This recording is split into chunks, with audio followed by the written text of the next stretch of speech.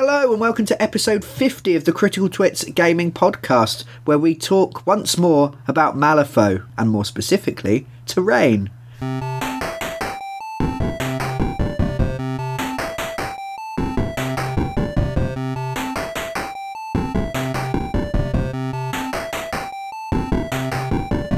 Welcome back, I'm Brian Ennis. I'm Joe Lewin. And the others are dead, I tell you. Where have we buried them, Joe? Through the breach. Oh, yes. Oh, cool. Yes, they have gone through the breach, have awakened and become sorcerers, inveiglers, palmists. Corpses, yes. Reanimated corpses. Yes. Well, it's just the two of us today. But we're going to be talking once more about Malifaux. We are. Another monthly Malifaux. Alliteration, can't beat it. And today we're going to be talking about a really important but often sort of overlooked aspect of Malifaux, the terrain, or the scenery. Yeah, I think we generally refer to it as scenery, don't we? Yeah, I don't like the word scenery. I prefer terrain. But we always say scenery. Well, no, Yeah. Do we? Have we moved on to terrain recently? Because actually, I think we might. I think it's. I've got some new scenery. I bought some scenery. Yeah, I think we. But then, right, what terrain are we using? Yes. Yes, Yeah. you buy scenery, but you play with terrain. Yeah, because scenery is a passive term. Scenery is something that is observed. Yes. You look at the scene, you observe the scenery, whereas terrain is kind of encountered and dealt with and overcome. Yeah. Yeah, so we buy scenery and play on terrain. Yes, because when you buy it, you look at it, and then when you play, it is encountered and used. But yeah, I think it's probably a very minor semantic, maybe pedantic point, but a game's scenery, a game's terrain should have an impact on the game and how you play it and how you approach the game and how you tactics. Can tactics be a verb? How you plan and strategize. That's a good term. I'm going to tactics this situation. Yes. Yeah. No, it's a huge thing. Otherwise, you'd just be playing on an open table. Yes. Like when you play 40k. Yeah, pretty much. And this is a thing that I found slightly hard to adjust to playing Malifaux, was that it needed quite a lot of scenery. Comparatively to the other games that we have played. Interestingly, I think every single tabletop miniature game is played with not enough scenery. Yes. If you look at the books and what it suggests for coverage of your table, Yeah. I very rarely think you ever achieve that. You look at War Machine Hordes, that actually suggests at least 50% of the board is covered in scenery. Yeah. Or did in previous versions, I believe. And how much is you've played tournaments and similar. Yeah, and it's probably about half that. Yeah. There's maybe a big building and a forest and a hill. Yeah, I remember. And it's like that, and that. If they've built a game that's designed to have lots of scenery, so you can move around and not just suffer to gun lines. Yes. If you don't use that scenery, it causes problems and ruins their tactics. Yes. Yeah. I mean, I remember playing at the gaming club. Playing some War Machine, and the scenery, there was a lot of tables and not a lot of scenery, so you would get your one hill. Yes. Which hills don't do a lot, because once you're on the hill you can see everything. So they're almost like anti-scenery, because you can look over other things sometimes. They are a bit. And you'd get a building and like two trees. Yeah. And you'd pretend that an area was a forest. You wouldn't have a lot there. No, and I think the game suffers for it because it means certain lists come into dominance. Yeah. Whereas with Malifaux, I think we're definitely going in the right direction. We try and chuck loads onto the table. Yes. At some point, when we've got some of it painted and it looks a bit nicer, we'll get some pictures up for everyone to have a look. Yes. Yeah. We'll probably even use a picture of some scenery for this at some point. Or a picture of those teddies running through the thing, 'cause I like that picture that we put on Twitter. But yeah, we're looking at... I'm just trying to find the bit in here. The exact amount it recommends. It's approximately a third of the table covered in scenery if you were to push everything right up close, tight together. Yeah. Which, you're looking at a 3x3 board, so you're looking at 1 by 1. 3 square feet, 3 by 1. Yes. Yes.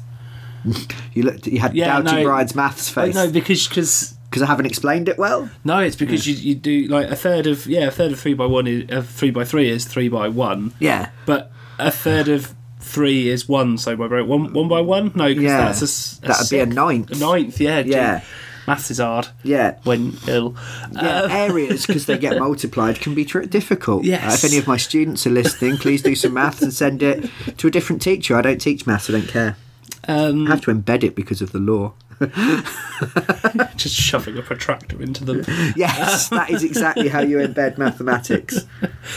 So yeah, there are a lot of things that come up with it, and I know I've got preferred and hated bits of scenery because it's an amazing thing to have all this terrain on a board that you can go running over and through and into and all this kind of stuff. But I think while not having enough is a bit too much, isn't good. Having too much can get in the way, and certain types of scenery can just drag games out and become awkward. Yes, yeah.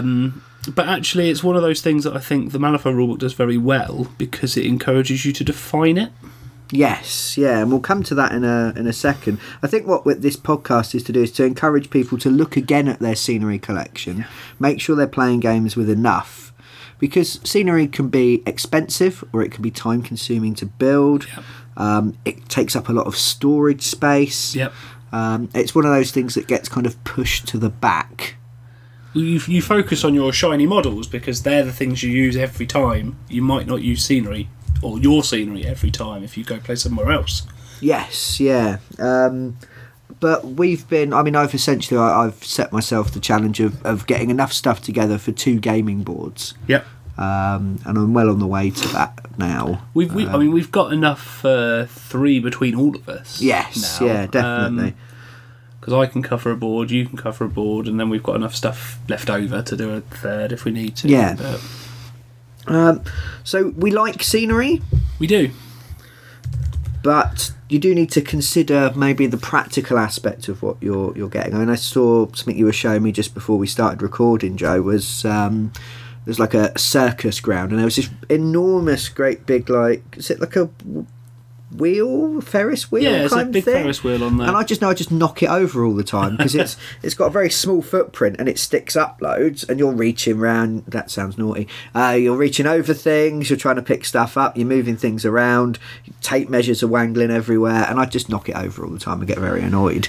See, that's not the issue I pulled up with it. Yeah. And this isn't a criticise of the post that might be listening to this. The board looks really nice. Oh, it's lovely stuff. The thing I don't like, and I think this is where some people come into a problem, like building a dedicated board. I think we were going to talk later about whether you should have things modular or set or loose or everything else. But if you want a really nice display board that looks pretty to put things on, it's probably not going to be a good gaming board. Yes. Because it's very nice to have the middle bit open so you can see what's going on. Yeah. And that doesn't always transfer well. I mean, we nearly always have something big in the middle of the board to kind of force things to happen.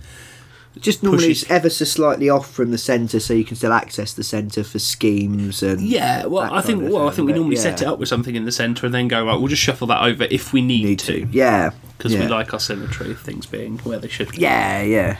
I like it. I like a bit of symmetry. I sometimes use a bit of scenery to mark the centre point if we're playing like a turf war or something. A big bit of blocking scenery that becomes the centre itself. Using some big gravestones. And gravestones, like or we've got that kind of henge that I've got, like the standing stones. Oh yes, yeah. That works really nicely because you can see through it at certain angles. If you're fighting over the centre of the board, and maybe be fighting over something. Yeah, if I'm going off on sort of a tangent, it's not. Let's run over to that empty space and secure that, guys. It's like, right, let's take the tactical position. Yeah. Let's take, the standing stones in Malifaux might be full of arcane power or weird runes or similar that you want to investigate or feed people to, depending on the faction that you're playing. It might just be where the resident squirrels hide all the biscuits. You never know, but it's something to fight over. To be honest, I've fought over biscuits before. Punched a man out for a bourbon cream once. Well, who hasn't? Oh yeah. I think one of the things that And the biggest thing you'll find is that certain factions will become more powerful or less powerful depending on the scenery used. Yes. So if we played on an open board, my Arcanists that have lots of range stuff would completely, and have in the past, crushed Colin's Resurrectionists as he shambles towards me. Yeah. Because I can just lay down a lot of fire at range. I know some of your guild crews... my Sonya crew, for instance. Which I get scared of at range. The other ranged crew. Yeah. So you need to... If you're all playing melee-only stuff, then you could just play on an open board. It wouldn't really matter. Yeah. So much. But because ranged weapons are a thing, and especially when you've got those horrible guild sniper tracker things that can shoot the length of the board. Oh, my outcasts have a tracker. The outcast one, sorry, yeah. Well, the guild have similar things as well that can shoot really far. You've got models like Hans that can shoot 36 inches, so he could, in theory, shoot from one end of the board to the other. It should be difficult for him, if not impossible, to line up a shot like that, because otherwise he's the most powerful model on the board. And that's exactly the point. In a game where your average long-range gun might be, or shot might be 12, because that's a fairly good range in Malifaux to have, mostly. You can get away a little bit because you have charge. That's kind of where charge and threat ranges are coming into it. Yeah. For melee models anyway, but the moment you have any models that go beyond that, you do get into this horrible thing of going, well, I don't really know how to approach that crew. And going back to, like, mentioning War Machine, you would have Signar gun lines that would just line up and go, oh, come on, because in tournaments there's not that much scenery normally, because on top of having to have table space, they're going to have a fuckload of scenery to supply the tables with a third to 50% coverage. Yeah, if you're talking 3 square foot, then if you've got... 4 War Machine. Yeah, so... 6x4 boards on some of them. And but the amount of scenery, I'm just thinking, say, maybe for a Malifaux tournament, you've got three 1x1 squares, so 3x1, so 3 square feet. You've got 12 boards to have 24 players. That sounds like fair. Yeah, reasonable. So 12 boards times 3 square feet. You're suddenly looking at 36 square feet of scenery. Yep. That's a lot. It is. It's either a lot of time or a lot of money. Potentially both. Yeah. Especially because if you're doing a tournament, you want it all to look nice and painted and good. Yeah, you can't go, you must have painted models for this tournament, which is a completely different thing that people argue about. But you can't say you must have painted models for this and then fight your way around the stacks of books I'm using for hills. And this bit of paper that has forest written on it. And there's nothing wrong with doing that. No. And I've played many games just like that. Yeah, and that's great, especially if you're not big into your modelling, and we'll come into that a bit later, or if money is tight and you'd rather spend your money on your crews, or you've not got the storage space. There's lots of other things you can do, but you expect at a tournament a certain level of quality, perhaps, and people will judge you as the organiser on the quality of your scenery. It is a unique phenomenon to war games as well. You don't turn up to a Netrunner tournament and be like, well, where's my map to play on? Yeah. Where's the nice hills and the weird LED lights and lasers that make it look like a thing? I want a Game Boy and some mirror shades now. Stat. I mean, I'd love to be a doctor just running around shouting stat. Could you not be a statistician that would possibly run around? Stat! You're just pointing at percentages. Yes, yeah. There are 3 people at that bus stop. Stat! Yes. Same word, different usage. Possibly equally entertaining if you just want to shout stat. Yeah. Cool. We'll try that later. Yes. Excellent. So... I think Malifaux as well is kind of uniquely positioned in the way that it plays in needing the scenery, the amount of scenery. Partly because it's a skirmish game. Yep. So you have very few models. So you don't need to be pushing a unit of 10 people by 3 people in a giant block through a massive great big thing, or worrying that half your Khorne berserkers are in the difficult terrain and the other half are just skipping through the meadow, waiting for Jeff to climb over that tree. Picking up the sparrows and ripping their heads off, sniffing flowers and laughing. That's all Khorne berserkers do. That's why it takes so long. That's why it halves their movement. It does, yeah. These things take time. Yeah. Oh, a squirrel. Can only go 1 inch today. But I killed it. And actually, for the blood god. Just as we're bigging up Malifaux, possibly, I like the fact that scenery effects are consistent.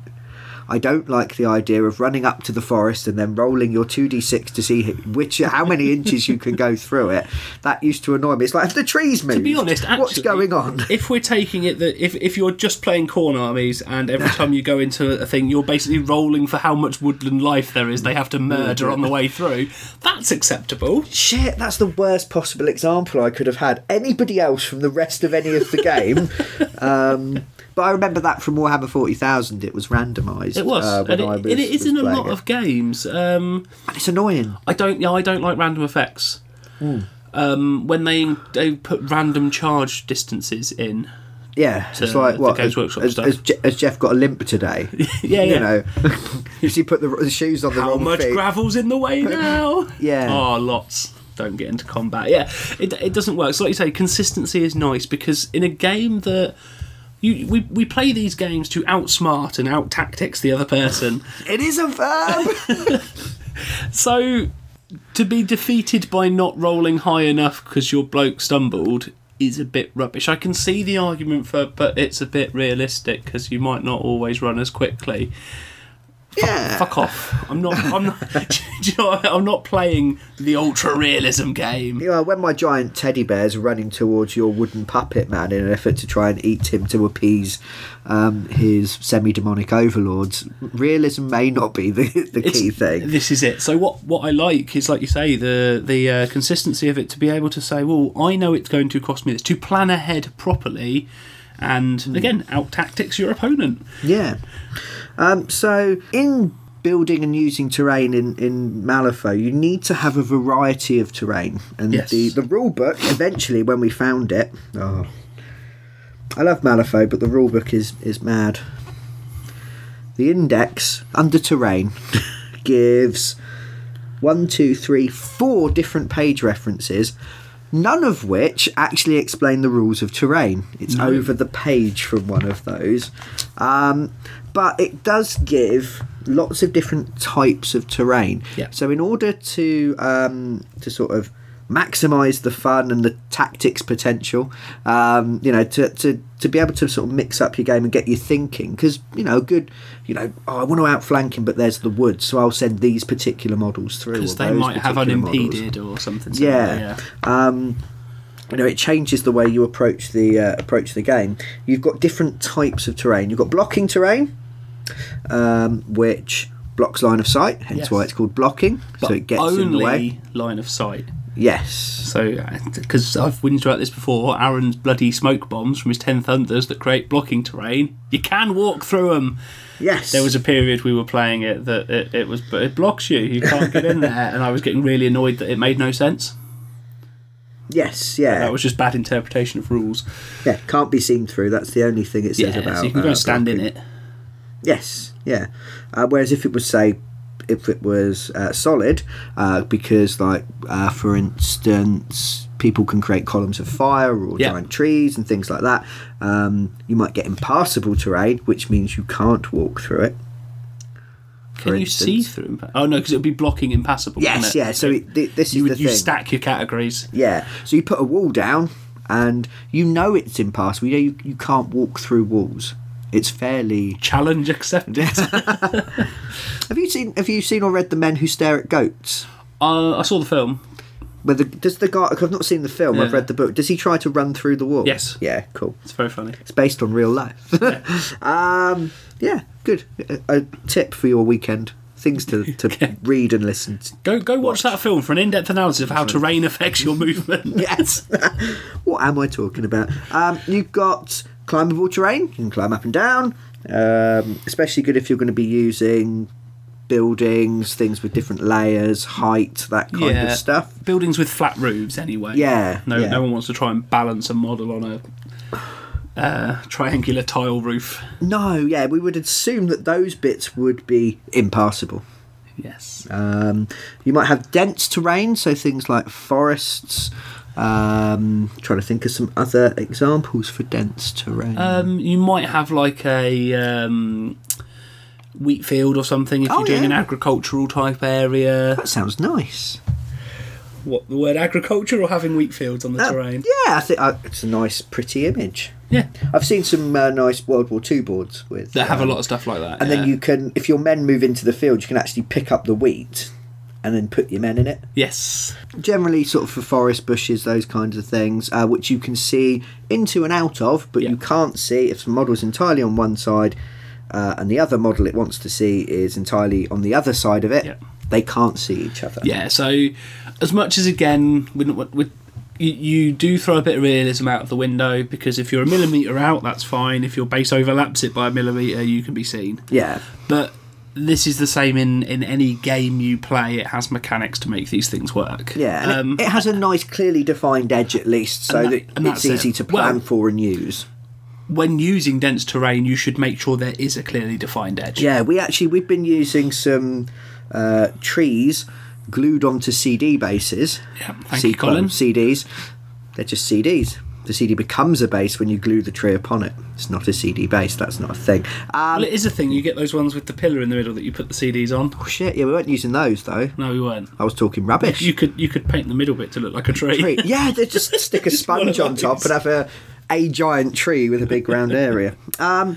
Yeah, we were using those, and to make a larger area of wood, because CDs aren't that big, unless you're very, very small, you could put like 2 or 3 of them next to each other, but then you end up with a weird kind of bobbly round edge sticking out. And it was, figure of 8 shaped wood. Yeah, and you're like, where does the wood actually begin? Yeah, do we draw imaginary lines to block those bits off because it's silly? So yeah, pro tip, don't use CDs as basing things for stuff that might want to go next to each other. Yeah. Or at least for dense terrain.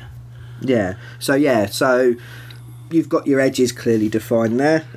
You've got enclosed terrain, so you might have a building and decide that people can't go in or out of it, especially if you can't take the roof off or have old doors. Boarded up thing. Yeah, which blocks off a nice bit of the board, means you've got to move around it, got to plan for it, probably give you cover using its walls. Yeah.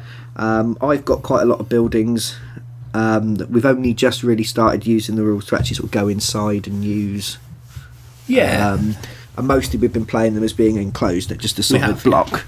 And that works fine. Yeah, it does. It does. If you're one of these people that really like being able to really take advantage of things, like obviously we've got Rob very much likes the sort of the role play aspects and things like that, being able to go into buildings, and then awesome, you can go further and create rules for barring doors and that kind of stuff. But generally, we mostly just play as them all being enclosed. Yeah, some of the or whatever. Some of the the sort of story encounters in the rule book would benefit actually from things like that. There's like a bar fight in there and things like that you could actually. I saw a really nice board on a weird place that was modelled to represent the inside of Jacob Lynch's casino. Yes, and it was really, really nice. Absolutely lovely. Really, it's completely different to what you'd expect from a gaming board. I mean, we've got some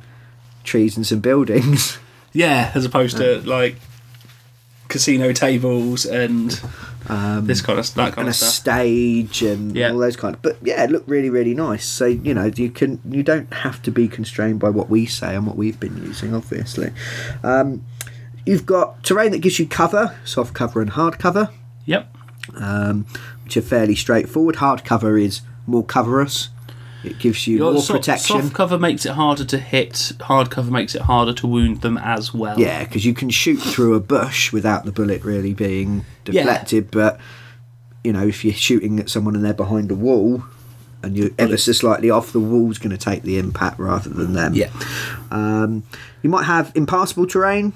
And generally, as we said, things like walls will stop you.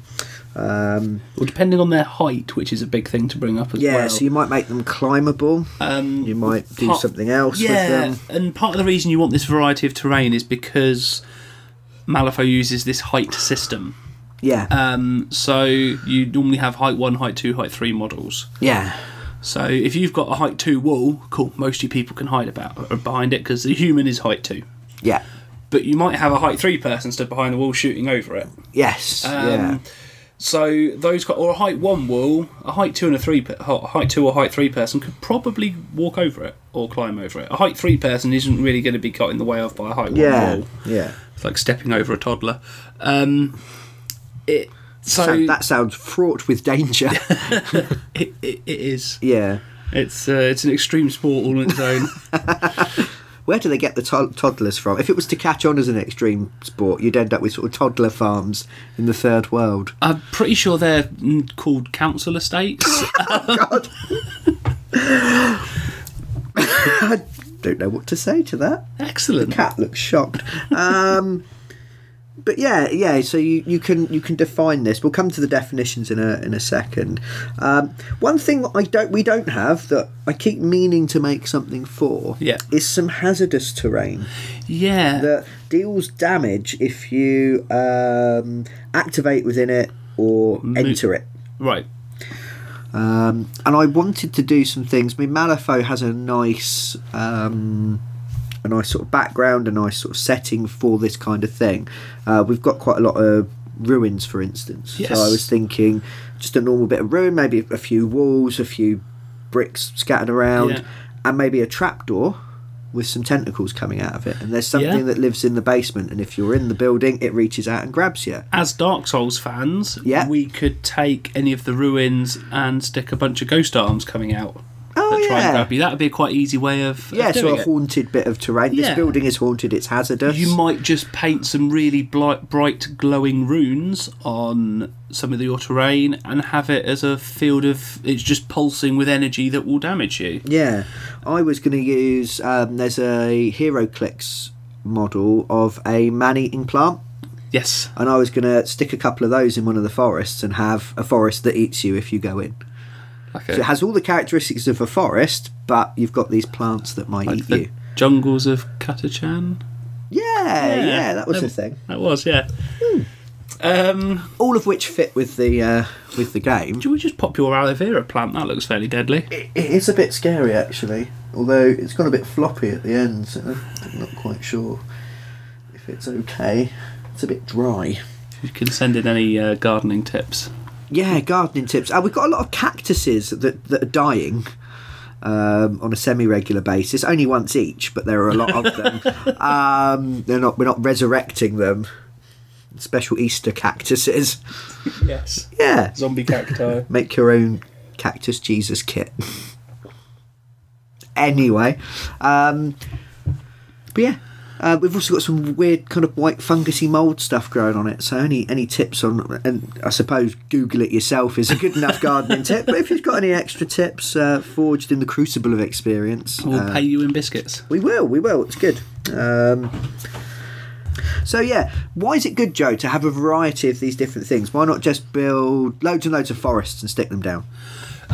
Mostly because it'd look nice, wouldn't it? It'd look kind of cool. And there are certain armies that I've played in the past that would love to play on a fully forested board. Yes. But it adds a little bit of variety. It adds again to this ability to think to yourself, well, where am I going to get the most benefit from putting my models? Yeah. If I've got a height 3 person with a gun that I can put behind a wall that's height 2 to give him cover, but he can still see everyone, that's where I'm going to go put him. Yeah. And it also, it opens up the sort of the counterplay ideas as well of thinking, well, I know where they're going to put that because that's the ideal place.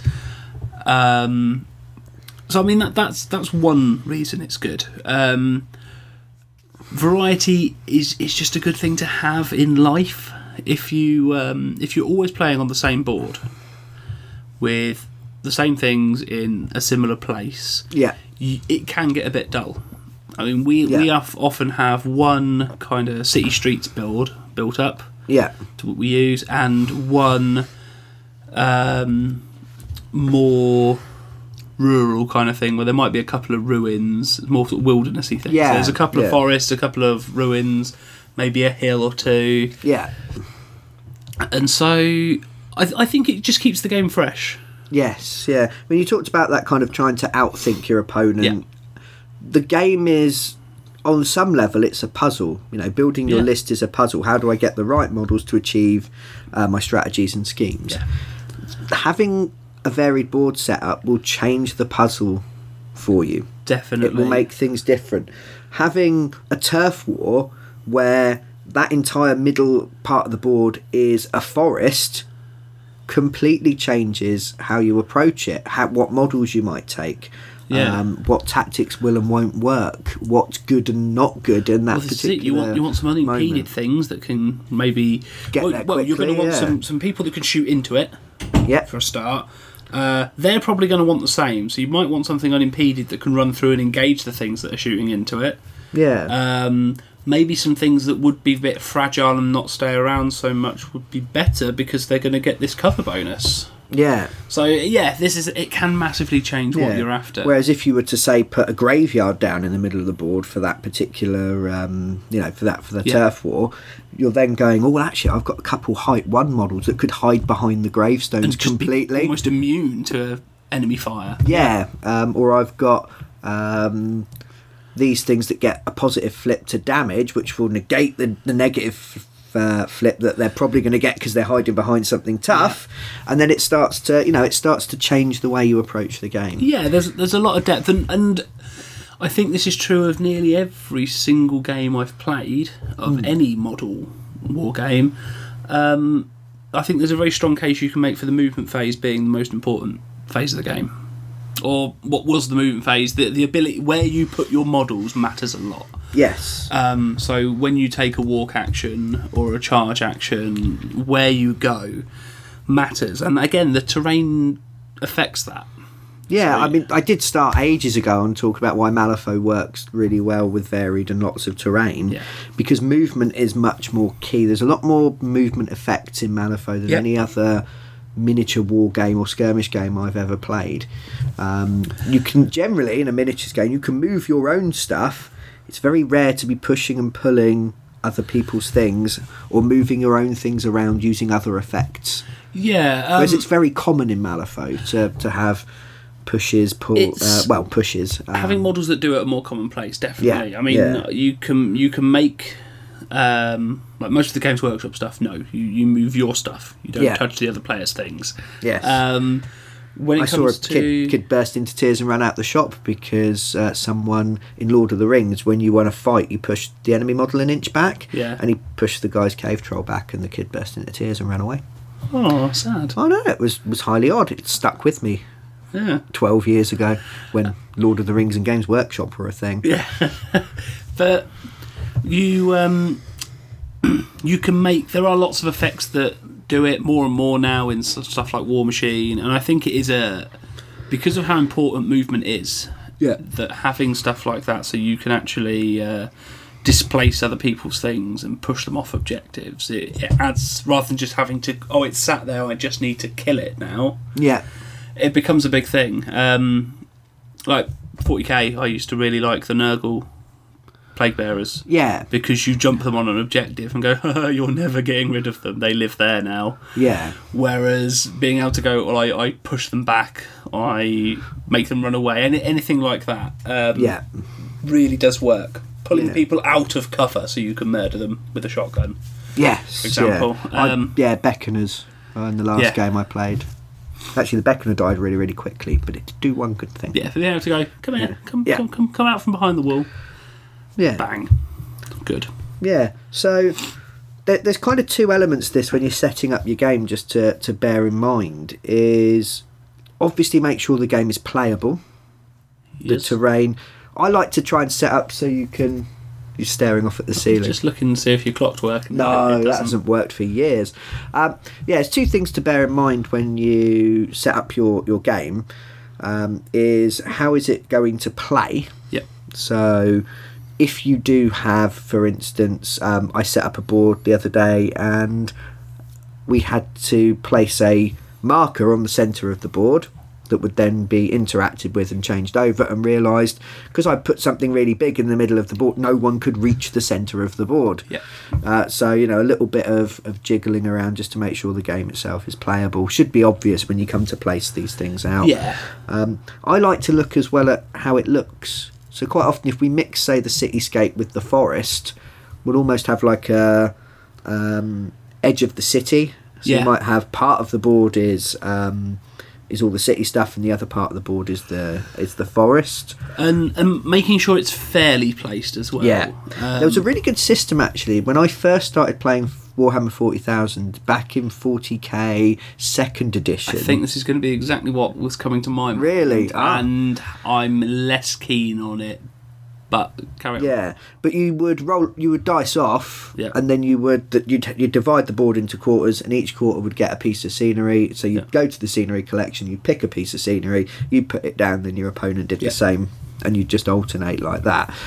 Although there are flaws to that particular system, and you'd probably be maybe restricting yourself a little bit. The idea of both players being involved setting up the scenery, or an outside party doing it to keep it fair, is good. This is why you have a flip to decide deployment zone. Yes, because you could be anywhere.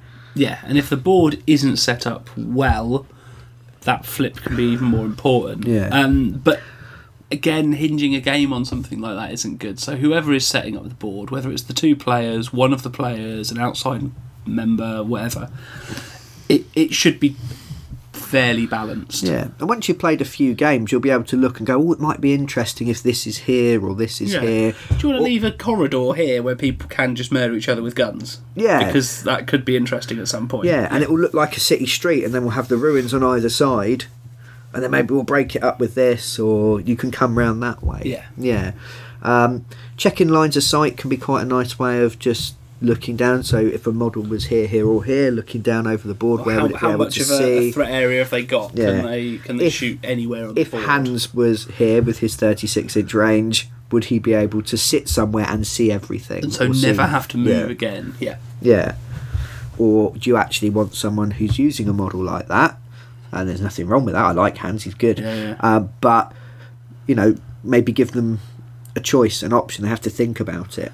At which point you're more engaged with your game. And this is the whole thing with scenery. A good scenery, an interesting scenery placement can maximise your engagement with the game. Definitely. I remember seeing you playing Colin, Joe, and Colin was using his Resurrectionists, so very melee oriented. You were using your Arcanists. And I took during our Shifting Lordies campaign, where I'd managed to get Howard a chain gun and every single model in my crew at that point had a gun. Yes, everything had ranged.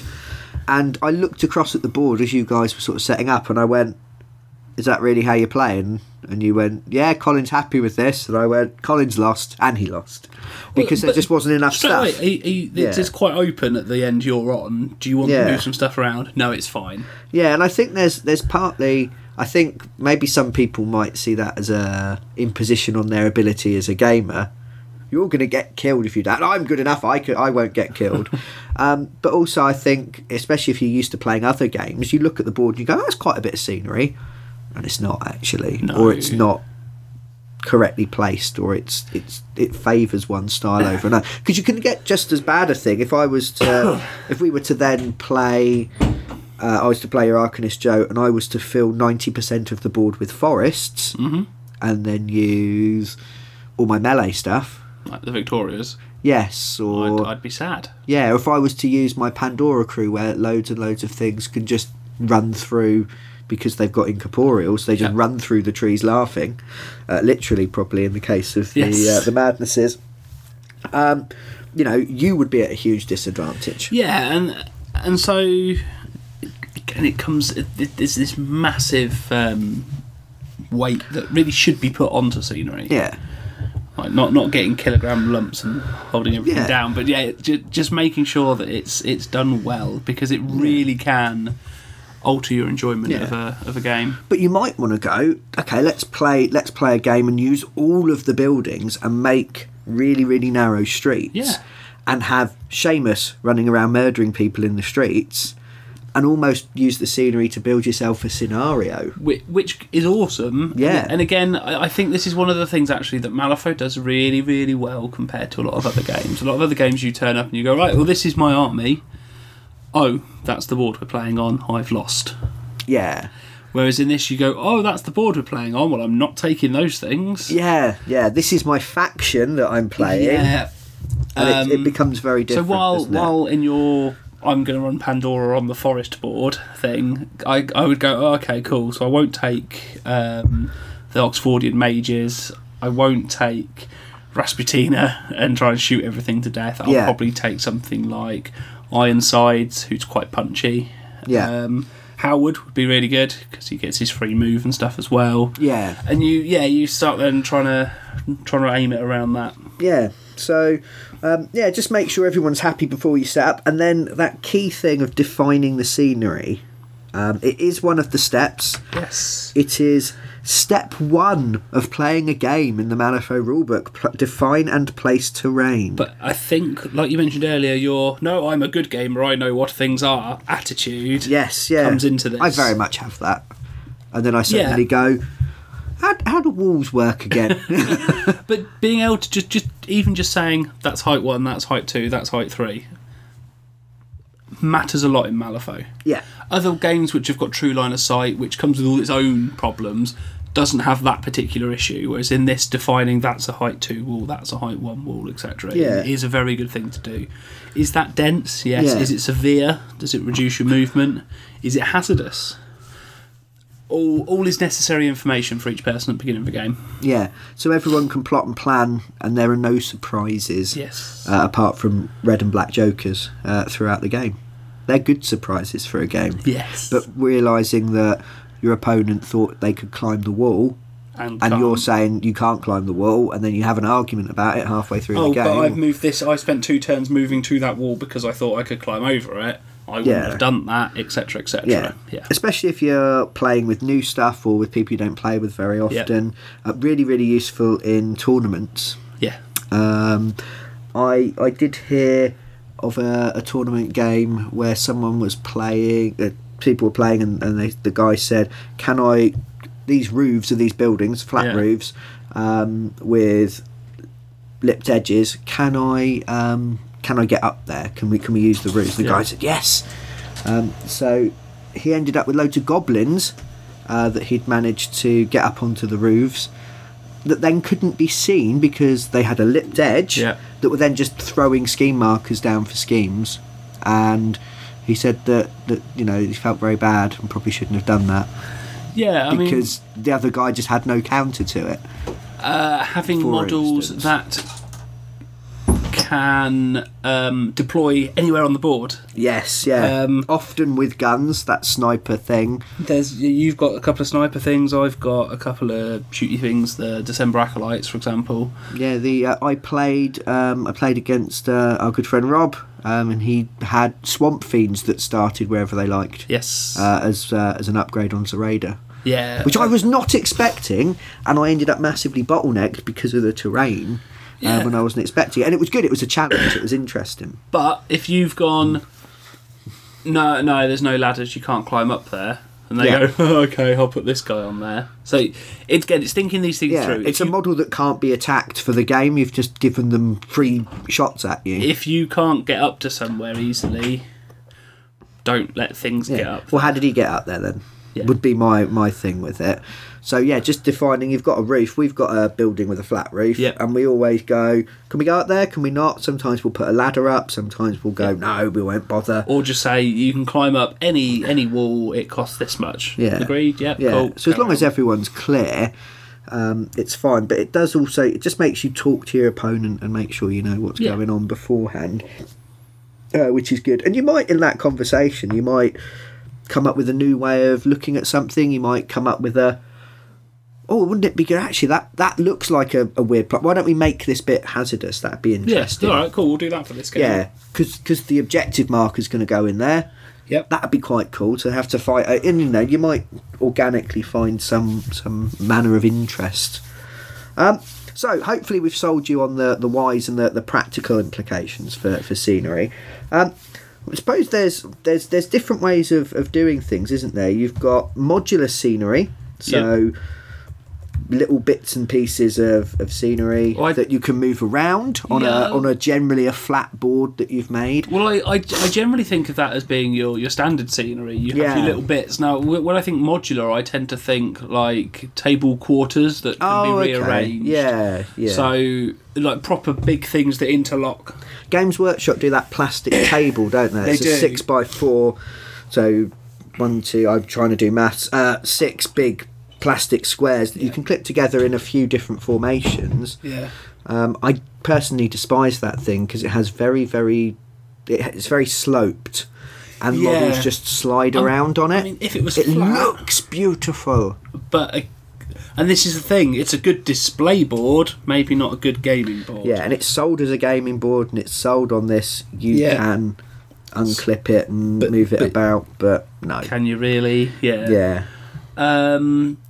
I don't like modular stuff personally because again, as in like bits, big blocks that you slot together for your board. Like if we had, if we're going for 3x3, even if we had 9 1-foot square things, and then we just rearrange them each time with the terrain built into it. So it's fixed on these individual squares. I think I'm not keen. I like having. So having certain bits of terrain on bases is helpful, like forests and buildings and stuff like that. But you tend to... The bases are there from a practical standpoint, not for in-game kind of thing, unless it's a forest. But we ignore the small lip you get at the edge of each building from the thing, from the base that it's sat on. So, I think stuff like that works. And then what are your other options? A fully fixed board? So like a fully defined inbuilt one scene. These can look amazing. I've seen some beautiful ones. Again, on A Weird Place, there was a really nice swamp one that was a couple of weeks ago. But you'd get bored of playing games on it. I'd love to play on it 2 or 3 times, and then I want it to be different. And quite often the more realistic it looks, the less good it actually is for gaming. Because obviously in real life a forest doesn't have a clearly defined edge, so if you've got something without a clearly defined edge it will look great, but then when you're playing you're like, well, do I measure up to, where do I measure to? Am I in the forest or not? It's not clear. Then you get into the I wasn't intending to be discussions, and it's but I've moved this model over here to shoot you. Thinking about it, actually, there is one lot of modular terrain I really, really like. The old cardboard Necromunda buildings. Because the board itself in Necromunda wasn't much of a thing. It was a flat surface. You didn't ever really put much else in there. You just had these. It was a vertical system almost. Because you'd have 2 or 3 levels, and that you could change around, and that worked really nicely for what it was. For the time it came out as well, because we were discussing how much nice stuff there is out there you can buy now. We've got some recommendations at the end from what we've been using. But even 10 years ago, say even a third of my life ago, it was very hard to find much that was good. I mean, I've got a couple of bits that I bought back then that are still going that I actually really like. They tended to be, you'd end up with quite a lot of sort of resin buildings, which were expensive and heavy. Or polystyrene things that were cheaper and broke. Polystyrene stuff, you sneeze at it and it just shatters. Or it was cardboard, and so it was kind of in between the two, but... I mean, I love Mordheim scenery, for instance. I know there's some Mordheim scenery kicking around in our gaming group that would be great. It would fit really nicely. The style would fit really nicely with Malifaux, but I'd feel really bad because cardboard has a shelf life. It will get tatty and damaged, and it's quite hard to keep it nice for a long period of time, and I'd feel a bit bad about it. And it's quite easy, if you accidentally lean on it, it just bends and sneeze at it and it rolls across the board. And I sneeze very loudly. So I like the flat board approach of then having a selection of different things that you can put down and move around and put in different places. if you like the slopes, like you want it to have that kind of rolling hill look coming in from the edge of the board, make a hill that starts at the edge of the board and rolls in. We used to have quite a few when we used to play Games Workshop things that were like right angled hills with a circular edge on them that would sit in the corner. They'd slot nicely up against the corner. Yeah. Stuff like that works. That can be a little bit tricky actually from a gaming point of view, because you've got, if it's letting you look over things and then it's in a corner, so it's somewhere you could say deploy a sniper or something. It all depends on the ranges you're working with. Yeah, it does. I mean, I just remember playing a lot of Warhammer Fantasy Battle, and everyone would immediately put your archers on. Yeah, your archers or your cannons would all go on these lovely placed hills at the back of your deployment zone and be able to see the entire battlefield over their own troops. Yeah.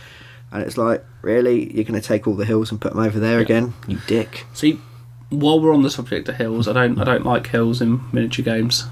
No, I don't. I find them annoying, because either you've got to have a very steep edge, so that you've got clearly, I am at this height, especially Malifaux. I am now a height 2 model standing at height 1, so I am looking out at height 3. Yes. Or you've got a very, very thin slope and it takes up loads of space. Yeah, and if you've got a very gradual slope, then if you're on the slope, I suppose when you define the terrain, you say if you're not on the top bit of it, you're at the bottom. Yeah. But they're just awkward. If they're gradual, you can put models on the slope, which comes up with what's the slope issues. If there isn't, then if someone can get halfway up to the top, can they balance on the edge? Will the model fall off? Will it damage things? Yeah, they're just crap. Yeah, you end up with it, if you've got that, in that case, you end up more with like cliffs. Yes. And it's like, do you have to climb up there? What if my movement, and I really need to be as close as possible to you, puts me so my bait is half on, half off? Yeah. Past the blue tack.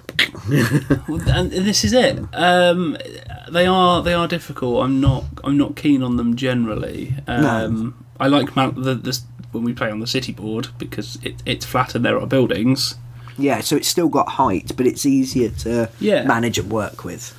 The Necromunda did that as well, because all the bits holding up the buildings had ladders built in, so you could just sort of climb up wherever you liked. Yeah, it worked really nicely. You had the gantryways between them. I made some really nice Necromunda scenery a long time ago. Yeah. I wonder what happened to it. Dribbled on and eaten by children. Cool. No, not for the shop, for me. Oh. I think it's at my friend's house. Was dribbled on and eaten by children? He never reproduced. He probably borrowed some children. People do that. They do. Yeah. We were talking about that in the pub yesterday. We were. Yeah. And we were talking about jumping over toddlers earlier today. Yes. Yeah, so my recommendation would be that if you were building something that's completely built together, if you want something that looks amazing, that's going to be a huge centerpiece, just bear in mind the storage implications of it. Yeah. As well as the fact that you need to sort of plan ahead. Yes. If you put down a hill and realise you don't like it in a game, then you can just take it off. If you've built that into the board and it's all painted, it's there forever tough, or you've got to undo loads and loads of hours of work. Yeah. So especially if you're taking this from a gaming point of view, going with things that you can move about, that you can change. If you make a bunch of scenery and it doesn't quite work, get rid of it, start again, repurpose it, whatever. Don't have to cry for the 1,000 hours you've wasted on your marvellous centrepiece. They do look good though. Yeah. There's another one. Have you seen they call it a Dungeons and Dragons board on Facebook, and it's been going round, and I'm like, you don't have a board like that for Dungeons and Dragons, but it's a castle with a moat with a battlefield, and you can look in the castle. I did see that. I mean, I'd love to have something like that, but once I had it and I'd looked at it 1,000 times, what do I then do with it? Really awkwardly try and play games on it. Yeah. And be like, don't lean on the moat, Joe! You're cracking the surface. Stop filling it with energy drink, Colin. The imaginary fish will drown. In energy drink. Yes. Because they wouldn't be able to... I'll get a fish and some energy drink and report back.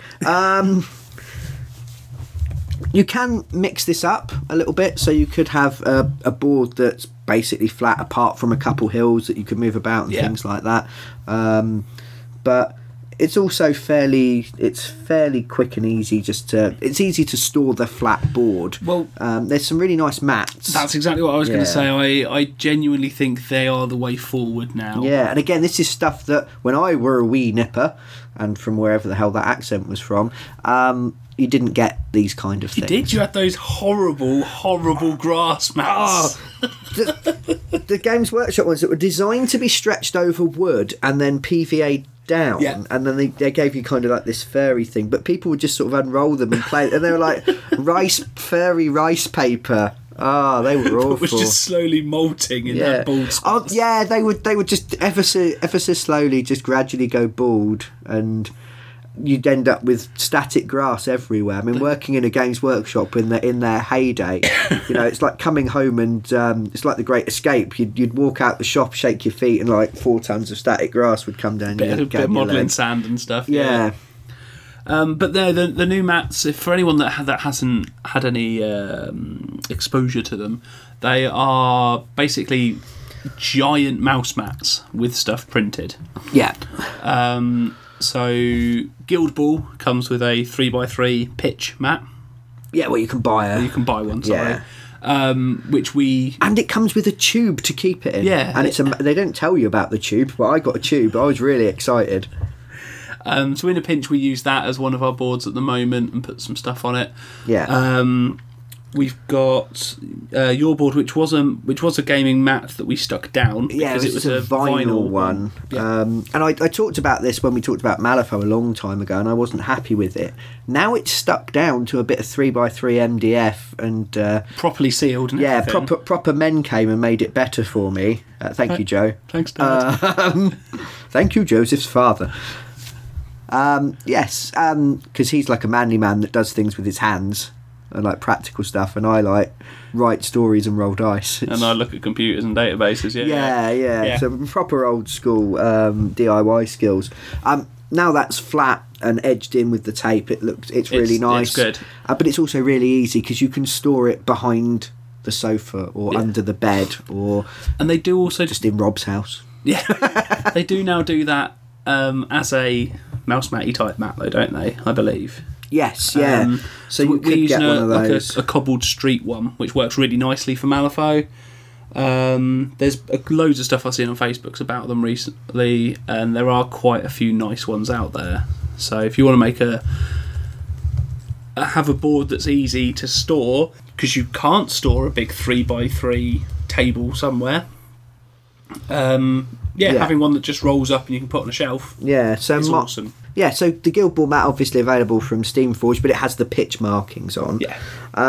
Whereas the one I got was from Deep Cut Studios. Cool. And they do all sorts of different sizes and scales and things like that, based on what you're playing. Yes. I've seen advertised recently, like 6x4 ones for War Machine and things like that. Yeah. They've got a really nice one. I've just loaded up their website. They've got a really nice one that makes me want to play games with like fighter planes and stuff, because it's like a top-down view with clouds and stuff like that. I'm sure historical gamers would get a bit of a kick out of that. Wouldn't work for Malifaux. No, there are some cool games of that style out there. There's some really nice space ones if you play X-Wing or Star Trek Attack Wing or still play Battlefleet Gothic. I miss Battlefleet Gothic. Yeah. So I know Colin has built himself a very complex.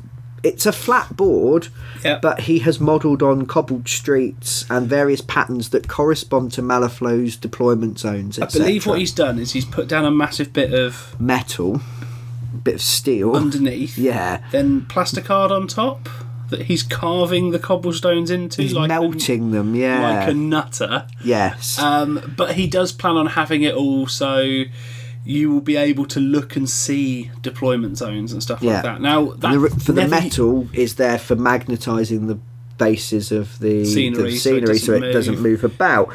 Probably an extreme length to go to when we can just rely on friction and a bit of a rough surface on the bottom. I think it's genius in its own way. Yeah, it's nice, but it is the effort. Yeah. Yeah.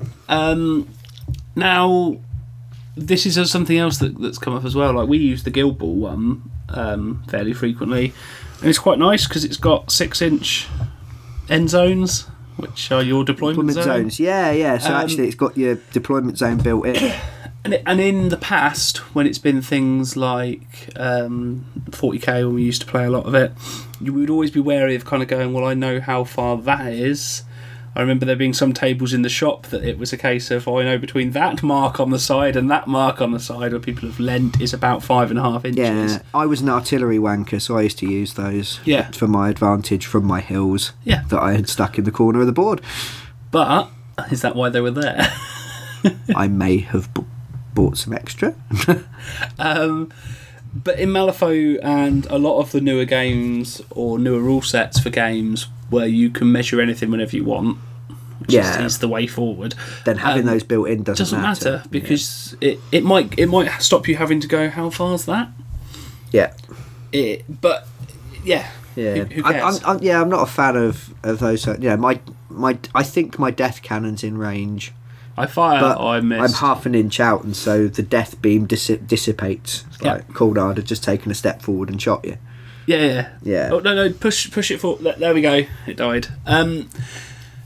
Guessing ranges is not fun. Yeah, but that's a whole other thing. Proxying then, or using very, very simple solutions. So scenery on a budget. What do we recommend? Small boxes. Interestingly, these are very, very hard to obtain nowadays. Video cases from the old VHS things worked nicely as hills.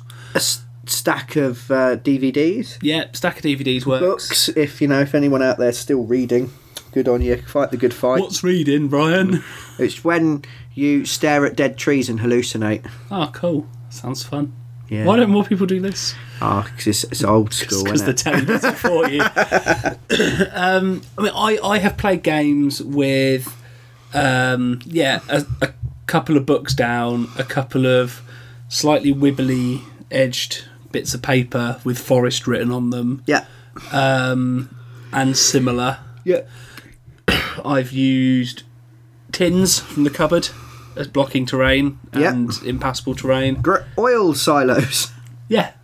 This is it, and you don't have to invest any money at all. You could literally just write impassable, blocking, severe, hazardous, on bits of paper and put them down. Blue tack them to a be a bit like playing Vassal, because Vassal is just a top-down view, and then you look at the picture. It's a good transition for people. Yeah. Start off playing Vassal, then buy some models and have flat terrain, and then But it works. You can do it. You aren't actually, from a mechanical gameplay point of view, you are not gaining anything by having nice terrain. Yeah, it just looks pretty. And if especially if you're new to the game and you're not wanting to commit extra time, extra money, or you're not sure what you might want to build or what you might want to spend the time on, using some proxies in that way. Well, especially if it's your first war game. Yes, I've got my bucket of scenery. It's not a bucket. It's an old. Before Bags for Life were a thing, Sainsbury's did boxes you could buy. Like a big plastic box. It reminds me of the old recycling boxes. Yeah, similar. We used to have with handles. So I've got all my sort of scenery in that, which is not well looked after, but it lives at Rob's, so it doesn't have to travel much anymore. Yeah. But that's. I've not bought any of that in the last 5 years. Not bought any of that in the last 8, I don't think. So these things do. You can reuse them. It's a good investment if you're a big war gamer, but you've probably already got scenery if you're a war gamer. If you're not, think about what you want to do. Yeah, I mean, I've seen simple things as well, where people taking strips of cardboard, taking some of those like flat, sort of like those 1/4-inch Brillo pad kind of things, not Brillo pads, like rough sponges, cutting them, folding them, gluing them down, dry brushing them, and you've got a hedge. Yeah. For instance. You can do a lot of things for not much. There's the model train industry. Yeah. There's a lot of trees, for instance, that you can pick up for like 50p a pound each, and a few of those glued to go to the pound shop and buy some table mats. Yeah, it'll be a bit square, but you've got a square area of forest. You glue a couple of those to it, bang, put a bit of sand on it, paint it up. It'll look fine. I mean, if you want to be able to do stuff on a budget, go buy some really cheap trees. Now, the thing with those trees is they normally just have the twisted metal bottoms. Yeah. So you need to mount it. You can go and buy some foam sandwich between cardboard. You can get an A1 sheet for £7 at Hobbycraft. Yeah. Poke it through there, bend the bottom, glue, done. Yeah. You know, there's a lot of things you can do cheap. Yeah, and you can cut that into all sorts of wibbly wobbly shapes. You can use that foam to make a building. Yeah. So,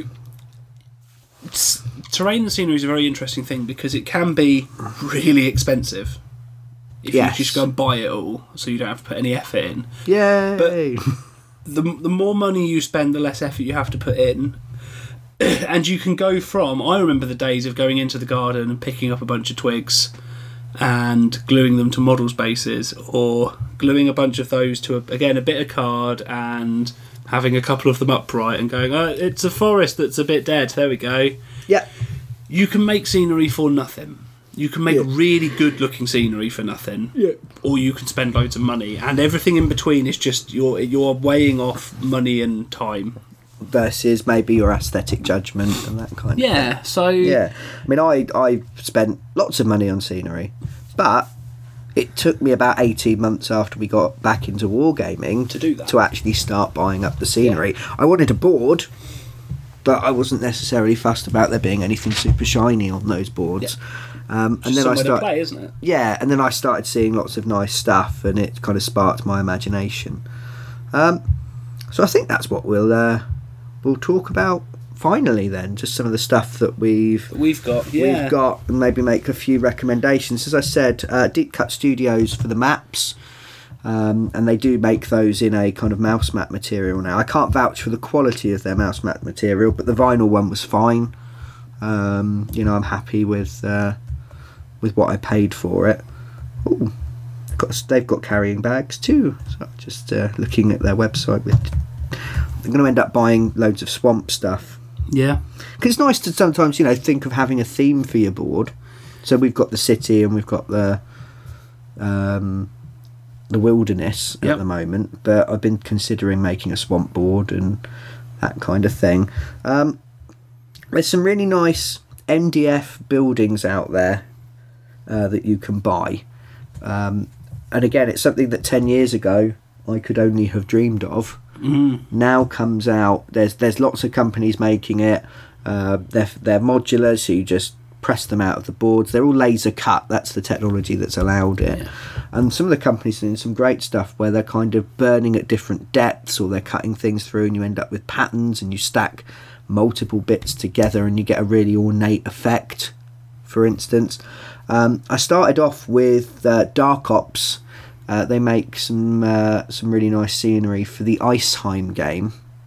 Okay. Which I've repurposed for Malifaux. So I've got some crypts and some ruined walls and that really nice gate. Yes. That looks lovely, but it's a bit impractical. It's a little bit impractical, but it looks good. So sometimes I just put it on the edge of the board where it's not going to harm anyone, but it can look nice. Yeah.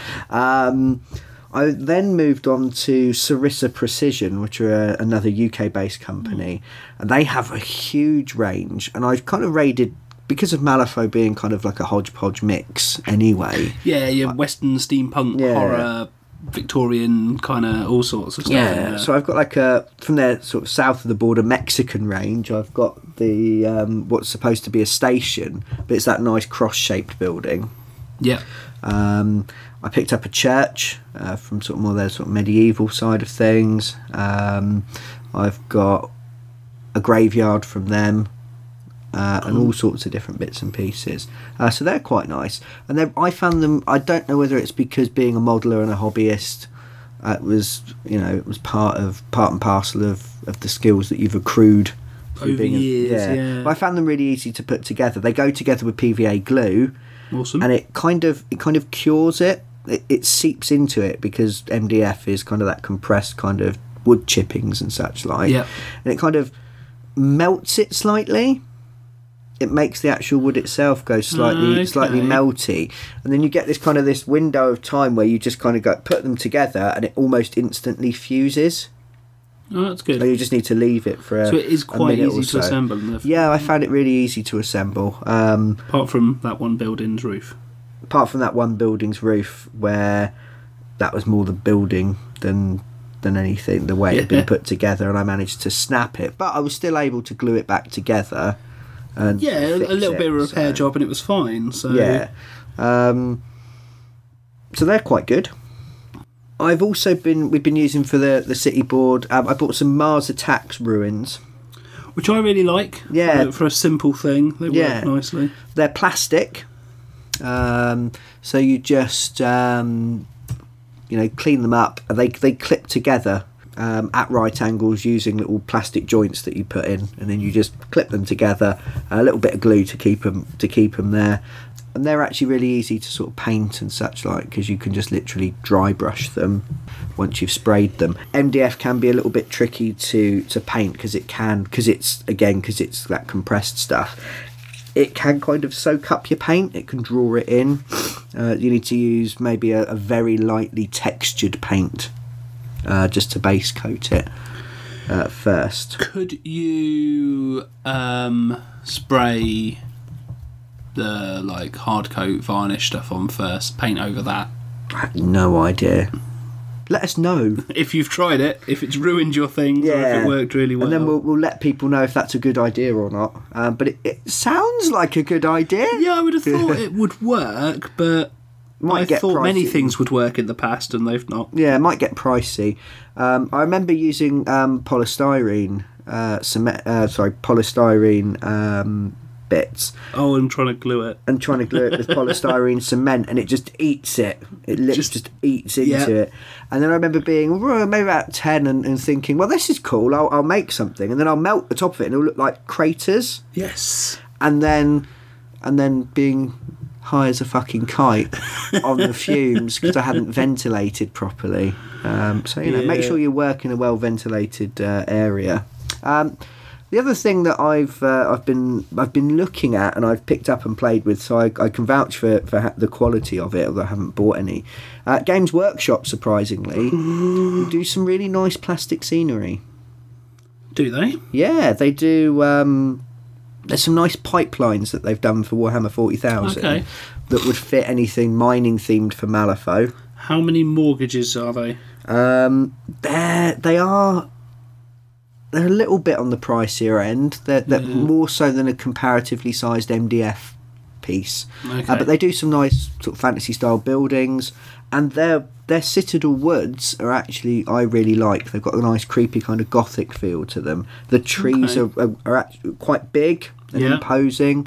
The only problem with those is that the leaves you're supposed to glue onto them, they're like these sort of flat sheets of plastic leaves, and you glue them onto the branches on the top, and they're crap, and they just snap and break off. Yes. So you need to ignore the leaves, and sadly you've got to pay for them. But about £18 for a 8-inch by 4-inch rectangle, slightly distended of woods.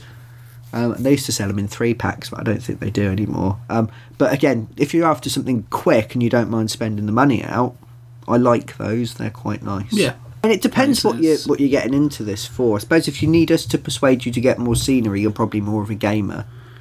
Yeah. But hopefully we've shared some tips and some ideas with you anyway, even if you're really big into your scenery. Yeah. I mean, there's some... it's almost a perfect example. There's an extra large rocky hill by Battlefield in a Box that looks amazing. Yeah. Using it in a game, however, could be potentially very, very awkward. Yes, yeah. Although it is more cliff-like in places, which makes it more practical, but again, also possibly quite awkward. I've always wanted some rivers on boards. Yeah, but they tend to look a bit weird if you do have a flat board, because then you end up with a lip and then the river in there, and it looks a bit strange. So it's the kind of thing I wouldn't mind at some point maybe making a board. Like we're talking like the 1x1 squares with a river cut into it, and then you rearrange them, and then you put your other terrain on top. But I've seen some really nice, almost like playmat style things. So the river is on a mouse mat like material, and you just lay it end to end across the board. Yeah, which, depending on what you're after. Yes, yeah. Could look quite if you good. think it would be really cool to play with a river, then that'd be a good solution. If you want something to look amazing, then maybe Less not. so, yeah. Excellent. So hopefully we have piqued your interest in maybe looking back at your Malifaux game and asking yourself, are you using enough terrain? Are you using a big enough variety of terrain? And could you maybe get your hands dirty, pick up some more, change what you've got, and play around? We'd love to see if anyone's out there's built any of these amazing boards, or has used anything really weird as a proxy that you've taken a picture of that looks really, really strange. Then please let us know. Best way to do that is through Twitter. We are at critical_twits. You can obviously always like, share and subscribe to what we do. That would make us very happy. We do encourage these things. Yes, yeah. Good wholesome activities. Because we talk about Malifaux once a month. We talk about tabletop board games. We try to make it fun. We try to make it interesting. So if you have liked what we've done, subscribe for more of the same. And maybe some surprises now that we're a year old. We could learn to walk. That's about right, isn't it? I learned to walk before I could crawl. Really? Yeah. That doesn't surprise me, actually. I would run to the bottom of the garden, fall over, and then shout because I couldn't get anywhere to get up again. That's brilliant. Yes. It's like you makes you seem like some kind of wind-up toy. Essentially. So you pick the child up, point it at something, it would run, fall, and then it would be over. You'd have to go and pick it up again. Yeah. Maybe put a bit of spin on you so you ran round in a circle and came back. Like some kind of weird child boomerang. Yeah, just kind of knock you round the ear as you set off. Or maybe that's child abuse. On that note, yes. I've been Brian Ennis. I've been Joe Lewin. We have been the Critical Twits, mostly. Possibly running before we could crawl. Yeah. And we'd love to hear from you. Please get in touch. Until next time, bye. Bye.